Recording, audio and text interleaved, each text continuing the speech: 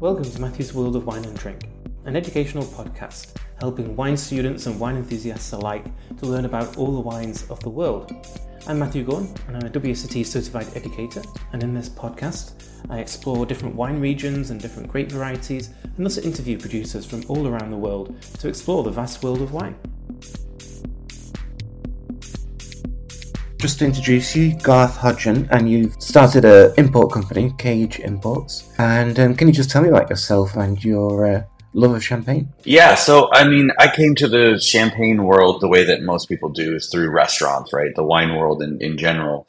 I started off in Sacramento when I was young. I actually lied on an application at Applebee's and told them I had restaurant experience when I didn't, and got in there in my early 20s and then worked my way up, sort of not on purpose, just like this very circuitous route through wine bars and restaurants in Sacramento. I ended up in Yountville at Bouchon, Thomas Keller's one Michelin star restaurant. I was the head sommelier there for about 2 years, and I left and I went and worked for Thomas at a couple other restaurants. I was the sommelier at the French Laundry for 3.5 years, and then went to Per Se for a year, where we poured lots of great champagnes by the glass and got to do lots of really fun things.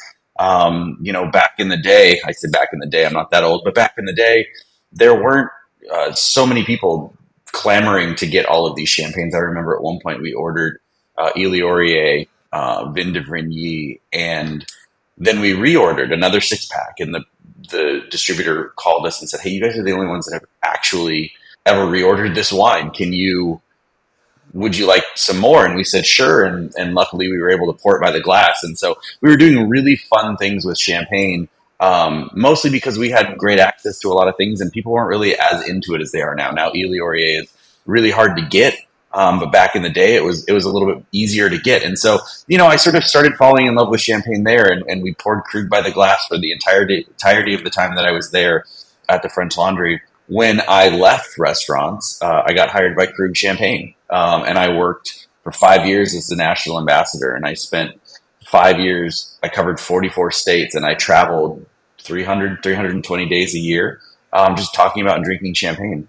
And part of that travel took me back to the Champagne region once or twice a year. And sure, I got to do a bunch of fun stuff at Maison Krug, but I also got to go explore the city and make friends and drink at wine bars and find all really cool things on lists that just weren't coming to the United States. And I remember sitting in Le Wine Bar in Reims one night, drinking this really beautiful champagne producer that I'd never heard of before.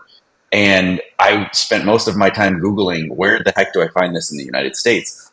And I couldn't. It didn't exist. It wasn't something that was in the United States. And so that just sort of filtered into the back of my mind. And when I left Krug after 5 years, it just never really left me. It was like, there's these great champagnes that exist in France that just aren't in the United States. And so Cage was born out of that. Cage was born out of my desire to be able to share some of these fun champagnes that I'd found and some of these friends that I'd made. And really that's it. That's Cage in a nutshell now is our desire to find and share really cool, fun champagnes that should be on everyone's wine list and in everyone's glass. Yeah, I was in France recently, and just going into wine shops, it's so much fun just to see wines that aren't available outside the country, and just kind of like, why aren't these available? Because they're so good. Just exploring the local culture, and I tasted a lot of good champagne, even though I wasn't in Champagne, and wines that aren't available here. So there's still a lot to explore and uncover in Champagne. Tell me about some of the producers that you're really excited about bringing in. So, to your point, there are so many more champagnes that are still out there that haven't been discovered, and not just champagnes, all over the world. I think there's some really wonderful things that are happening, and there's some books that have been written recently, sort of about the transformation of the wine landscape around the world. That makes it really interesting and exciting. There's a lot of fun things that are happening. And I'm happy to be a part of it. And I think the reason for, still to this day, you go to, like you said, you were in France a couple of weeks ago, and there's a bunch of things that aren't here. It's not a simple process to import wine or champagne, and it's definitely not cheap. And it's not something that, um, is for the faint of heart. And I'm not giving myself extra credit. I'm just simply saying that it's, maybe I'm too dumb to know the difference, right? But it's one of those things where I think you really do, um, take a lot of ownership with these brands because, to your question, what am I excited about? Is I'm excited about all of our producers. We're up to 15 now that are in the United States in different markets. And you really do, I mean, like I said, you spend a little bit of money, you spend a lot of time thinking about, talking about, building presentations for tasting with potential customers these champagnes, and they really do become a part of your life. And so the champagnes that I have in market are really a big part of my life, a big part of my thought process, a big part of what I do every day, and they feel like family. So much so that last time I was in Champagne, I was at one of my producers, and I was there early in the day, and they sent me away at the end of the day with a little croissant in a Ziploc baggie in case I got hungry. Like sending your kid off to school sort of thing. So some of the producers that I'm excited about, there's some that are in the market. I have a producer called Callie Lemaire based in Domrey. They are doing really, really amazing things. They have this Maison-like quality of precision and depth and focus in their champagnes, but they're making 55,000 bottles a year. They're tiny in comparison. They're just hitting on all cylinders. The wines are absolutely fantastic. We have a producer named Guillemette. They're from the small Grand Cru village called Louvois. And they're just producing really, really fantastic champagnes. Female winemaker Sophie and her husband Frank are doing really cool things. And last time I was there, we were just having discussions. They're making 55,000 bottles a year. And, they're having discussions on a daily basis. Sophie's a fifth generation winemaker, and she's asking me and other people in their sort of orbit, what do you think about this cuvee? What do you think about this? Like, is this good? What should we do this year? What should we do next year? I mean, the level of innovation that's happening in Champagne right now is really, really mind blowing. And then, there's producers that I'm working with. There's one gentleman who I found last time I was in Champagne in April. And we were at a tasting, and he was at a table just by himself. It was him and one bottle of wine, and it had no label. It had no name. It was 100% Pinot Noir from a vineyard that his grandma gave him. And I tasted it, and it was mind blowing. And so I went back the next day because it was a 2-day tasting, and I just reintroduced myself and had a conversation. I'm like, listen, I really want to work with you. I want to bring these into the United States. He said, well, I've got maybe 1,000 bottles. I said, great, I'll take whatever you can give me, 100, 120, call it a day. It doesn't matter. So we shook hands, and in probably a year or two, he'll have some wines, and there'll be a label, and there'll be a name, and I don't know what it's going to be called, but it's exciting. That's the sort of level of what's happening in Champagne right now. I think that there are new producers and new wines and new vineyards that had for generations just been sold to the co-op or to a big house, that now the next generation is coming around and really starting to do some new and interesting things. And so for anyone who reads books or listens to podcasts or whatever it is and thinks they know everything there is to know about the producers that are coming out of Champagne, or know the names of all of the producers that are important in Champagne, I mean, I've got news for you. I don't even know them. And I spend all of my days thinking about, talking about, doing Champagne things. So that's what's exciting for me, is that I've been doing Champagne exclusively for darn near a decade, and I'm still learning stuff every single day. It's really, really cool. And that's exciting as well, because you always want to be learning something new. And that's the really interesting thing about the history of Champagne, is that it's a constant history of innovation and change. It's not just a settled product that maybe people think was always the same. Levels of dryness have changed, the winemaking methods have changed, disgorgement has changed, and so it's exciting that it's continuing to change. And so you mentioned that there's lots of innovation. Can you be specific about what innovation is really interesting in Champagne right now? I think the Champenois have always been tinkerers. I've never been to a Champagne cellar where someone hasn't said, check out this cool thing I'm trying, or we did this, or look at this interesting thing, or we've got this experimental vineyard that we're trying things out. There's always something going on. they haven't always been released. There hasn't always been a market for things like that. And I think now there is a little bit more of a market. I think people understand champagne and are willing to take some more chances with champagne. And so you're seeing some of the lesser varietals being bottled 100%, and you're seeing all sorts of different things. But I think what's really happening right now, and the biggest change in champagne in the last decade, is climate change, global warming, call it what you will. But we've seen the temperatures changing. And that's allowed for a lot of things. I mean, Champagne being at the 49 and a half parallels, about as far north as you can go in Europe and ripen grapes. Ripening has been one of the big issues always. And now we're seeing more vineyards like Louvois, like I mentioned. They're directly next to Boozy. Boozy is bigger. Boozy is more famous. They're both Grand Cru. They're both Pinot Noir based. The difference is that Louvois has a little bit of a west tilt to it, whereas Boozy and Embonnet, for that example, are both full south facing.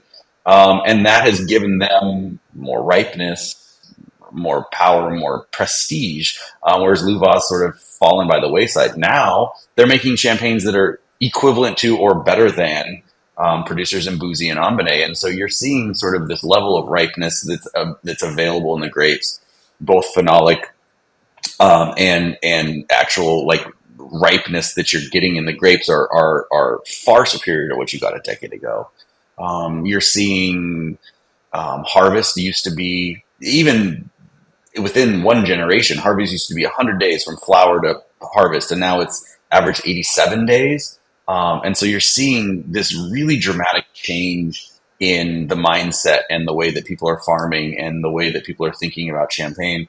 And you're seeing cool things. I mean, Coteau Champenois is a thing that now, a decade ago, I mean, there was a few producers. I remember buying like a Paul Barra Coteau Champenois in a half bottle with a crown cap and drinking it on the train, and it was €12.50, and it was the most delicious thing ever.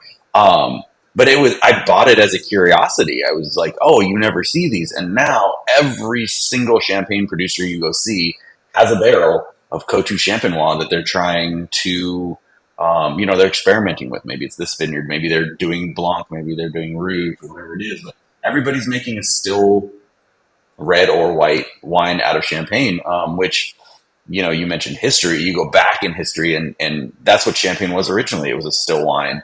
And they were competing with Burgundy for the best wines of Pinot Noir and Chardonnay, and they were trying to do that. And, for all of the reasons, and I don't need to go into the whole history of champagne, but for all of the reasons that we all know, champagne turned into a bubbly wine as opposed to Burgundy. And so now we're sort of looking at that again. And I think it's interesting to see that coming full circle, and that we're making red and white wines. And I'm sure someday someone's going to do a rosé. I haven't seen it yet, but I'm sure it's going to happen. We're seeing still wines again in champagne in bigger numbers. And I think the quality is going up. And the reason that it wasn't for years and years and years is because the quality just wasn't there. Going back to sparkling wine, but also connected to still wine, the idea of terroir in champagne has never been foremost in talking about champagne, but it's something that's clearly becoming much more important. Yeah, I mean, I think terroir in champagne is a word that they haven't used, and I think that was because the big maisons have, for many years, not really focused on that, and that's changed. I mean, you look at things like Clos de Gouas or Clos de Menil or Clos d'Embonnet or Clos Saint Hilaire from Biafart. There's all of these single terroir wines that have been around for a decent amount of time, back into the 60s and 70s.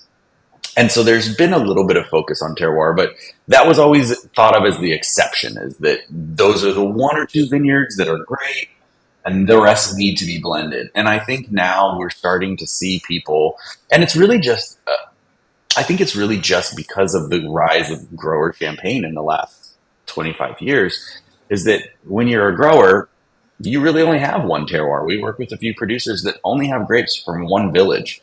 And when that's the case, or the gentleman I was mentioning before with his Pinot Noir, is a couple hectares that he's got from his grandma, you've got one terroir. That's all you can do. You can't blend from different villages and different grapes and all of these different things. And so a lot of it was born out of necessity. And I think that the consumers have spoken and found that some of these single vineyard and single terroir wines are really, really interesting and really good. And it gives depth to champagne.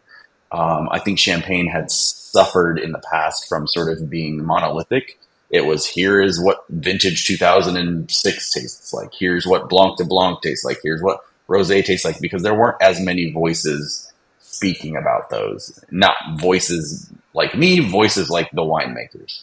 And so when you only had a couple big houses making wines and the growers weren't really doing anything other than selling their grapes, you didn't have as much as many different flavors to taste. And so now, with all of these growers, and there's more every day, you're really starting to see the differences, and see that champagne is, you can do a Blanc de Blanc tasting or a Rosé comparative tasting or a vintage comparative tasting, and I think the variety from one to the other is growing and changing in a really fun and interesting way. At the same time, Champagne has always had its different regions semi-classified. So there has been awareness in the Grand Cru villages and the Premier Cru villages. There has been awareness of place. Is there a particular sub-region of Champagne which you really are excited about? I don't know if it's a sub-region necessarily that I'm excited about more than a grape. I think Pinot Meunier or Meunier, depending on who you talk to, is really what's exciting now. And I think for a long time, again, and not putting any, negative thoughts towards the big houses, but I've heard Meunier called a filler grape. I've heard it called lots of other really terrible names that I won't repeat because this is a family show. But it was sort of just like an insurance grape, and it was Pinot Meunier's vegetative cycle is a couple weeks later and a couple weeks shorter than Pinot Noir and Chardonnay. Tends to be a touch easier. I'm not speaking as experienced, but a touch easier to grow. And so it's been insurance, and people aren't really excited about it. And now you're starting to see so many people that are making 100% Meunier bottlings or putting Meunier dominant in their blend. I was in Champagne recently with a family member who didn't really know much about Champagne, and he left, and his only thing he talks about is Meunier and how much he loves Meunier, and Meunier dominated Champagne blends are his favorite. And it's funny, every time I show up with a bottle, he goes, "Is that Meunier?" And so it's fun to be able to, see the consumers getting a chance to learn a new grape. And it's really interesting because those of us that know have, been studying flashcards or whatever the heck it is for years and years and years. We know what Meunier is, but I think as a general consumer, it's not something that people were talking about. And even, a decade ago when I started with Krug, I would say the word Meunier because Krug's always used Meunier in their blends. And people would sort of look at me sideways and say, "What is that grape?" Right? And I think it's becoming a little more known now, but it's really sort of kicking to the forefront. Maybe someone listening in Champagne might say, "We've always known that." And it's like, sure, you have, but the general consumer in the United States, even the general Champagne lover in the United States, is probably not all that familiar with Meunier. Yeah, when I started studying wine and learning about Champagne, Krug was the one example of a producer that took Meunier seriously, but the general consensus was that it was just the fruity, fresh, youthful style of wine. But definitely now, again, when I was in France, just going to wine shops, so many wines Meunier-based, which I bought and tasted and tried, and they were just absolutely fantastic. They just have some body and weight to them, and also they're being taken more seriously by the producer as well in the winery. In terms of production of Champagne, obviously the production is really vital to the style of wine. How do producers kind of approach lees aging and the grape varieties they're working with and the vineyards they're working with? Are the different concepts or approaches? One of my favorite quotes was from Alexander Charton, and we were talking about dosage, and he said, if you ask 10 producers the right way to make dosage wines, you'll get 12 answers. And I loved that because it really encapsulates the Champenoise sort of methodology and thought process about winemaking and vineyard management and everything. Every single person in Champagne has their way of doing it, and it works for them. It works for the way they want to make their wine, the way they want to tend their vineyards. And they all think, right or wrong, that it's the best way to do it. And I can't tell you how many times I've been to someone's cellar and they say, we're the only people in Champagne doing this. And I'm like, your neighbors told me the same thing yesterday, that they're the only people doing this. And so I think there's a lot of sort of, I don't know what I'm like the point I'm trying to make, but I think that there's a lot of differentiation in Champagne and there's a lot of similarities in Champagne, and it's hard to sort of pull those two apart sometimes when it comes to winemaking. I think what's happening right now that's really exciting is that we're just really starting to talk more about farming, and there's less and less herbicides and pesticides. There's less synthetic things being sprayed into the vineyards. You can see the news cycle, and there's certain websites and certain writers that I won't mention by name that really take joy in blasting the CIVC and blasting the Champenois and sort of saying, oh, look how terrible they are to their vineyards. And yeah, you can go and see some vineyards that look like the moonscape, and it's really sad. But I think more and more and more, you're starting to see things in Champagne. Biodiversity is a word that everybody's using. There's not just grasses, but there's flowers, and I've seen people planting trees in the middle of their vineyards and putting up bird boxes. And I spend less and less time in Champagne talking about vineyard, like vine training and all of these things. And we spend more time grabbing handfuls of dirt and counting the different bugs that are in it. And I think that's sort of, if you could say, what is Champagne doing right now as a whole? I think everyone's spending more and more time thinking about vineyard health and sustainability and organics and biodynamics and things of that nature that a generation ago or even a couple of decades ago just wasn't something that we discussed. And I think part of it is, I don't want to say it in a way that makes it sound like, oh, this is all brand new and it's all just happening. There's people who've been doing it. Georges Laval in Meunier is a great example. He's been doing it, since he took over his family's property 20 years ago or so. He's been doing great farming and really wonderful biodynamics and all of this stuff that is new to most people. There are people who have been doing it for a long time. But I think the overall knowledge and overall interest in Champagne by the consumers, not only in the United States, but around the world, has allowed us to deepen the conversation. Where it used to be, the questions you got was, what's the dosage? What's the great blend? How much does it cost? And that's the questions people knew to ask about Champagne. And now people are asking about farming and, all sorts of things. I mean, there's a producer in Champagne, Hervé Dumez, and he is bee certified. They're bee friendly wineries, and they produce honey that you can taste, and the wines are great and the people are wonderful. And they have bee boxes. I was actually at one of my producers, and Clement, one of the winemakers from Hervé Dumez, was in the backyard of my winemaker or my producer's house. And I was like, hey, how's it going? And he's like, oh, hey, how's it going? I didn't know you knew these guys. Oh, I'm just dropping off bees in their backyard. And it's just like this crazy thing that's happening, and not to say that bees are new, but we're talking about them now and we're thinking about them now, because it's not just Champagne is this product that we drink and it's got bubbles in it and we drink it on New Year's or your mom's birthday or whatever, and that's it. It's a region with people and vineyards, and they're different, and it's not just this is Blanc de Blanc. Chardonnay in Champagne tastes like X. That's not the case anymore. I don't even remember the question, so I maybe answered or maybe not. I don't know. I love talking about Champagne. And I generally wander, and it's great when no one's recording it, but now that this is going to be recorded, it's sort of like, we'll go back and listen and go, he really didn't answer that question, but that's okay. There's no one here to tell us any different at this point. Well, you've moved on to biodynamics, which is a very interesting topic in general, but certainly in Champagne, as a growing trend, as you've mentioned. But it must be difficult for farmers to grow biodynamically and practice biodynamically. What are the challenges in Champagne? I'm not an expert on all of that, so it's definitely hard to get to all of the minute challenges because they're immense. But I know that in Champagne, we're looking at colder climate, we're looking at more rain, we're looking at all of these things. So when you're talking about organics in one region, and maybe you're talking about spraying in a vineyard, maybe let's call it Châteauneuf-du-Pape. it's warm, and maybe you have to spray once or twice for mold, or once or twice a year for something, where in Champagne you may have to spray 20 or 30 times. And so just the amount of work in a vineyard and the amount of things that take place in biodynamics and organics are multiplied in a more marginal region like Champagne. And so that I think is one thing. And then we look to a vintage like 2021.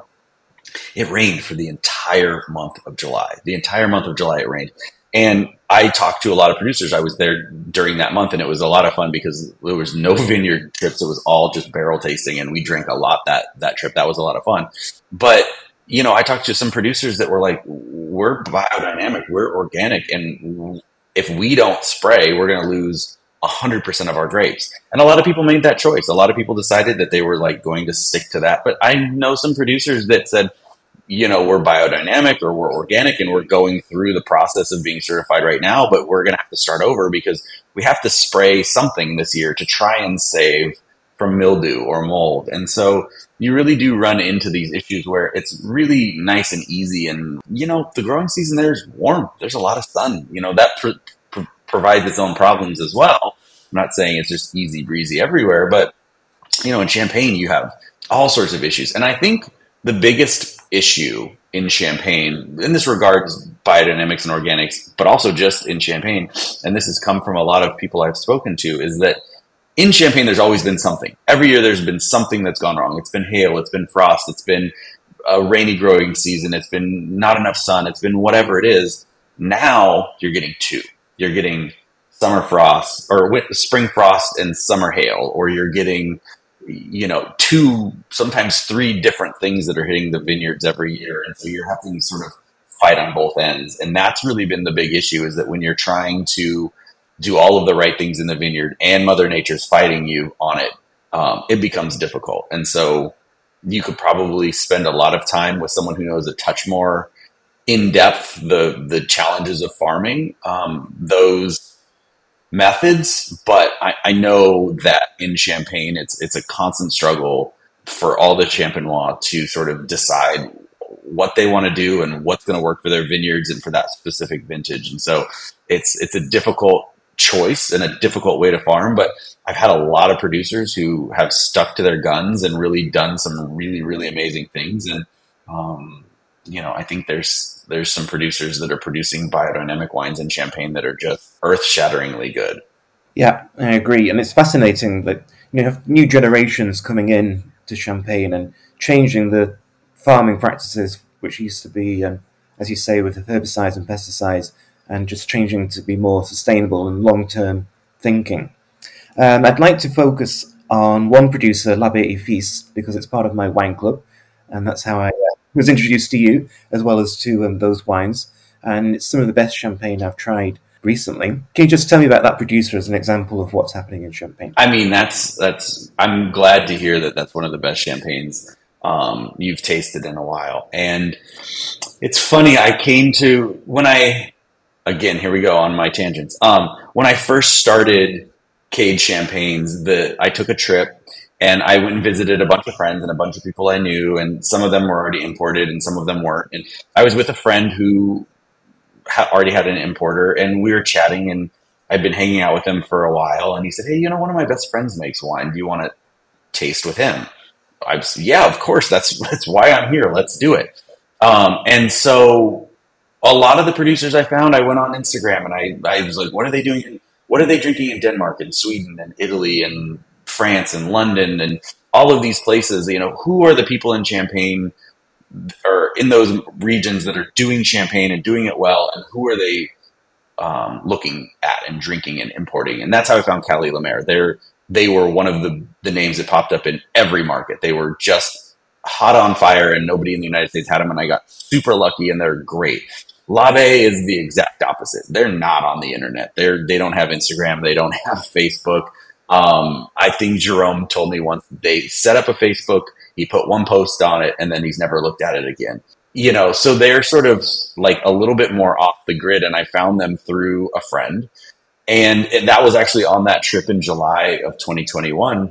And I walked in and they said, normally we take you out into the vineyards, but it's been raining for a month, so how about we just taste every barrel that we have in the barrel room? And I said, yeah, sure, that sounds like a great time.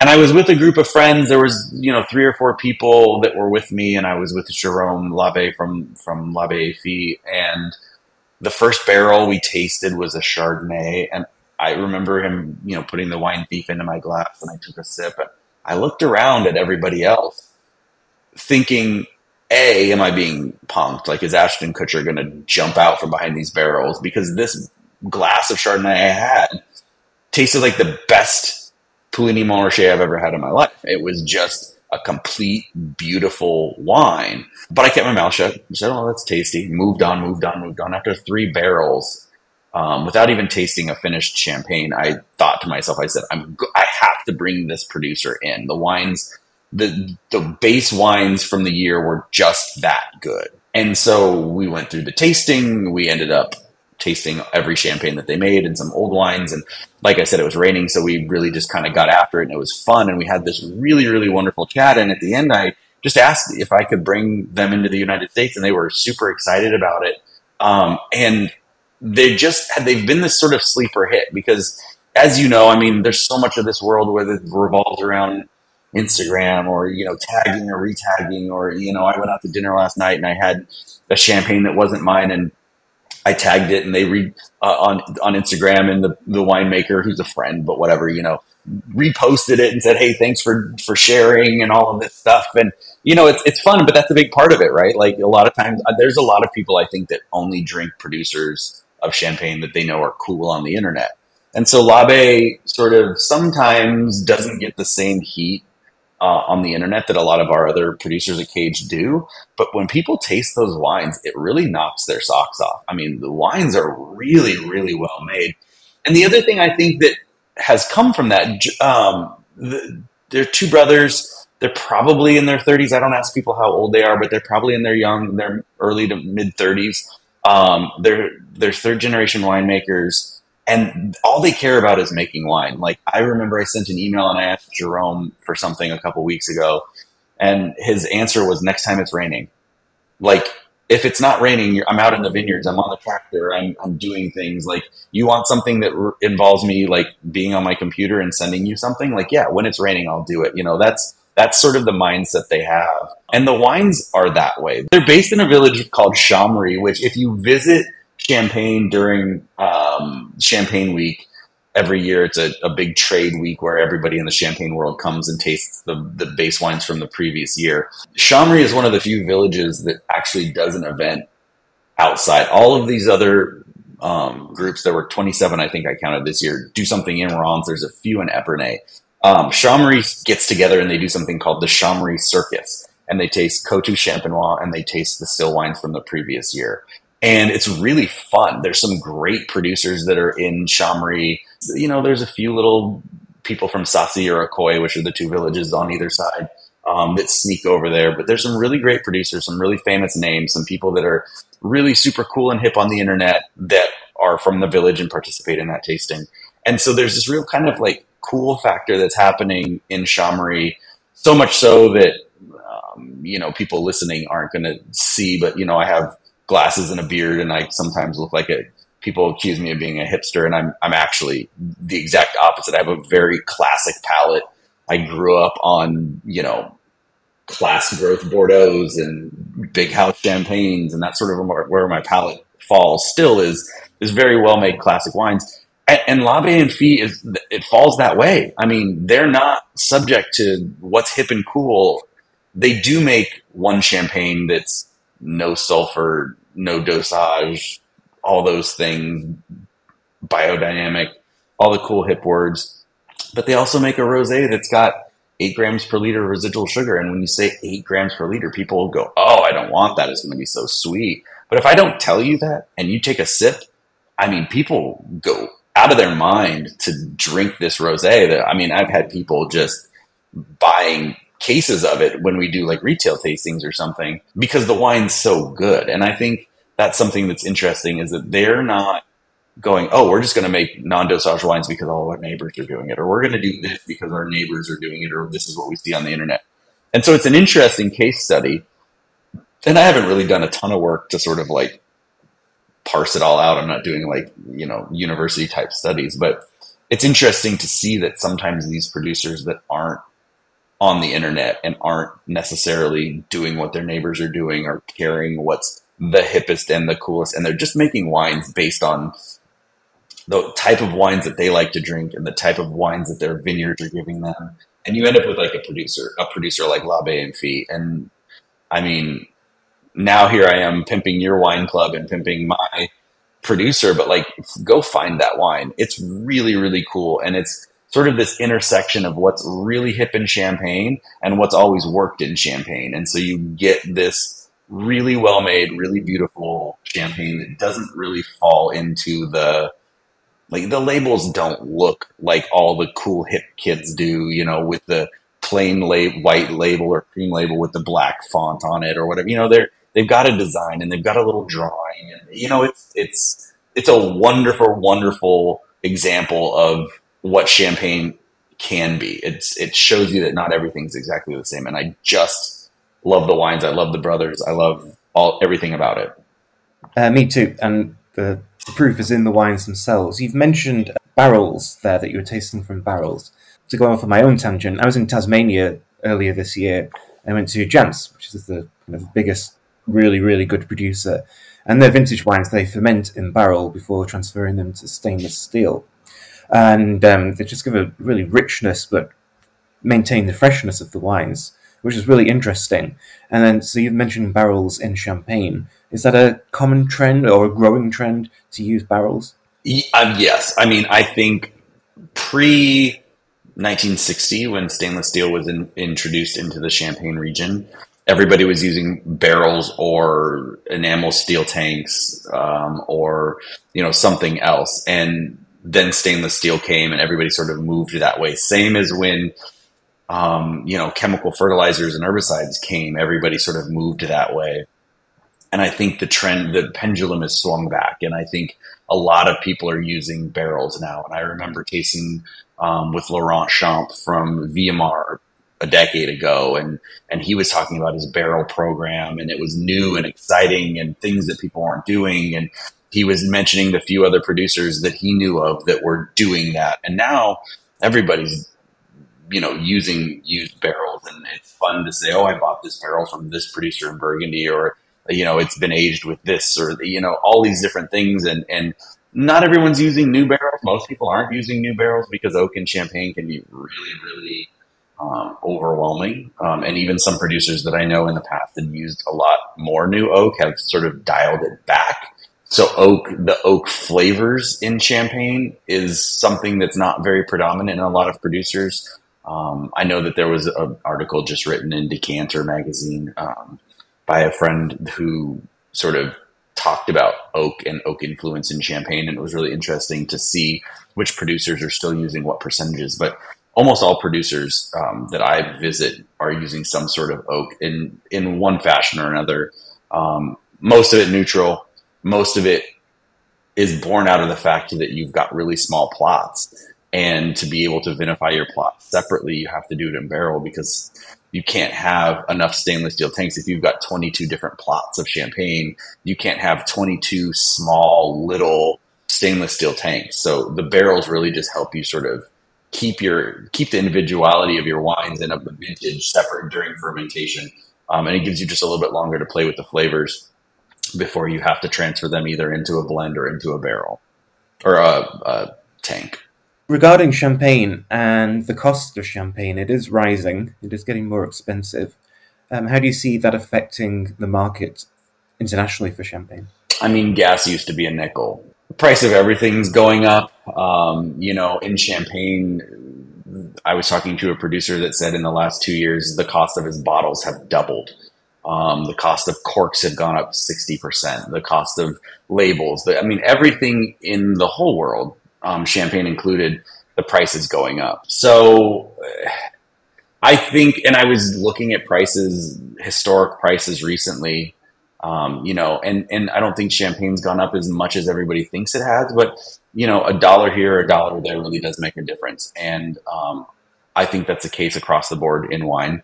where the prices are going up. It's harder and harder to find. I remember I used to be able to walk in and get floor stacks of really delicious Provence rosé for $8 to $10.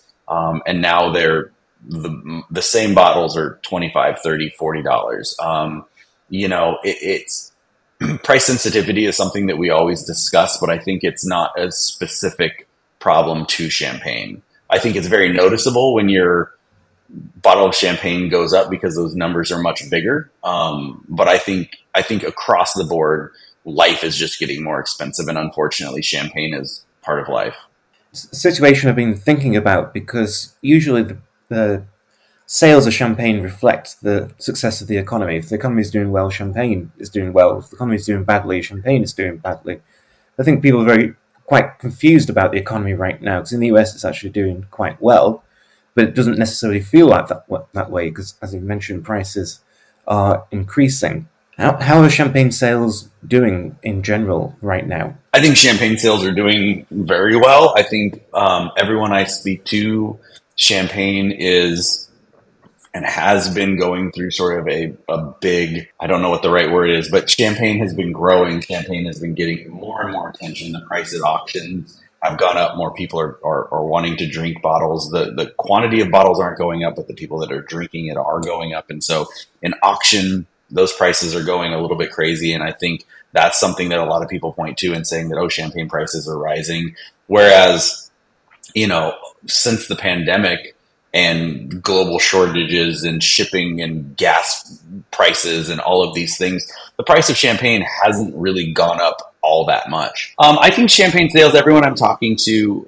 are saying that, champagne sales are doing well. Anyone who says that champagne sales aren't doing great, I think, and I had this conversation with a friend the other day, is that we all think about the pandemic. The last couple of years, we were all at home. Nobody was working. We were all drinking, and it was a nonstop. Nobody knew what day or week or month it was anyway, so you were just drinking. And now I think this is probably the first year where we've had a summer, where people are on vacation, where people are traveling, where restaurants are slower because people are leaving the big cities to go on a beach vacation or whatever the case may be. So I think people's sales have slowed down a touch. And so there are a few people out there that are saying, oh, champagne sales are slower than they were. But I really don't see that across the board. I think champagne sales are still growing. I think the demand is still super high. And I think this year, when we get to, the traditional O&D, October, November, December, people start drinking champagne like crazy. I think we're going to see sales skyrocket again, and we're going to keep hearing these people on the periphery saying, oh, champagne shortage or this or that. Like, there's plenty of champagne. Trust me. If you need some, give me a call. But there's plenty of champagne out there. But I think people will start seeing that. And I think there are a lot of wines that will sell out. I mean, you might not be able to go to the grocery store or your favorite retailer and pick out that same bottle you've been drinking all year, because demand's going up, sales are going up. And production isn't going up at the same rate. So, it's an exciting time to be selling champagne. It's an exciting time to be drinking champagne. I feel lucky that something I've been passionate about for so long and got into business exclusively for myself 2 or 3 years ago is sort of going through this revolution of thought, of process, of storytelling, of quality. And I'm just riding some really, really cool coattails of producers that are just making really great stuff. And what I get to do is bring their wines back to the United States and tell stories and share wines. And, what a lucky person I am to be able to do that. I feel really honored and blessed. And, my goal every day is just to make the producers happy and tell their stories and share their wines. Telling stories, that's one of the things that I love about wine. There are so many stories, the people, the place, where the wines come from, and that should be expressed in the wine as you share them with other people. So I'm glad that you are doing that and importing these really good champagnes into the US, and hopefully you get more wines to import as well, so we can have more champagne. Yeah, right. I mean, that's always the plan, right? We're headed back in a few months, and who knows what we'll bring back. There's always something new to taste. There's always a new producer. Last time we were there, we were at a wine bar and tasted a producer and reached out and said, "Hey, we've never heard of this. This is delicious. Can we try it?" And we're in the process now of bringing those wines in. So even when I say I'm not looking anymore, there's still some champagnes that just are so good that you can't ignore them. Fantastic. So I hope the listeners have got a lot out of this interview about champagne and the different styles and different trends and those producers that you just need to try a little harder to look out for, but not that hard because they are available. So thank you, Garth, for joining me. Thank you for having me. I really appreciate it. And hopefully everybody learned something. And more than anything, they're thirsty and they go buy a bottle of champagne and drink it tonight. Mine or someone else's, just drink some delicious champagne, please.